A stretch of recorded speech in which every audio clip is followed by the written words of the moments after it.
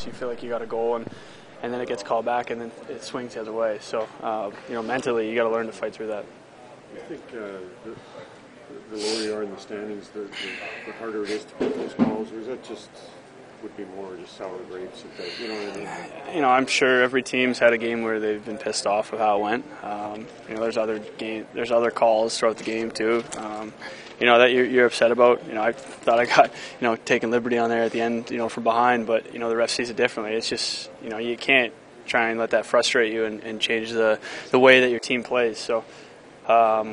Like I said, it's a tough position for the refs to be in. It's a lose-lose, but I think that they're getting some of the calls right, and some, like I said, you can't be happy with. Both teams can't be happy. Your team played better tonight than they did against. Yeah.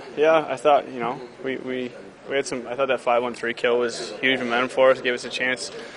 A couple breakdowns defensively, and we let a couple in. So.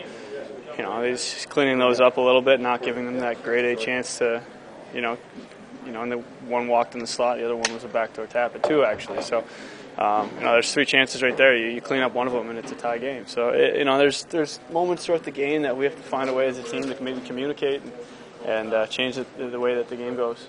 Barry's an offensive guy. He's yeah. always looking to help you play against him. Yeah. We know how he plays. He likes to jump in. He likes to, sneak in past guys. Obviously, we missed our coverage there, and we paid for it.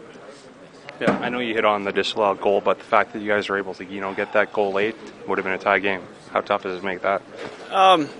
First off, you don't want to be in that position. You want to be, the other way around, where you're fighting to keep your lead. So, it's not fun, chasing a lead, late in the game. Obviously, it was a good pushback with getting one there, but.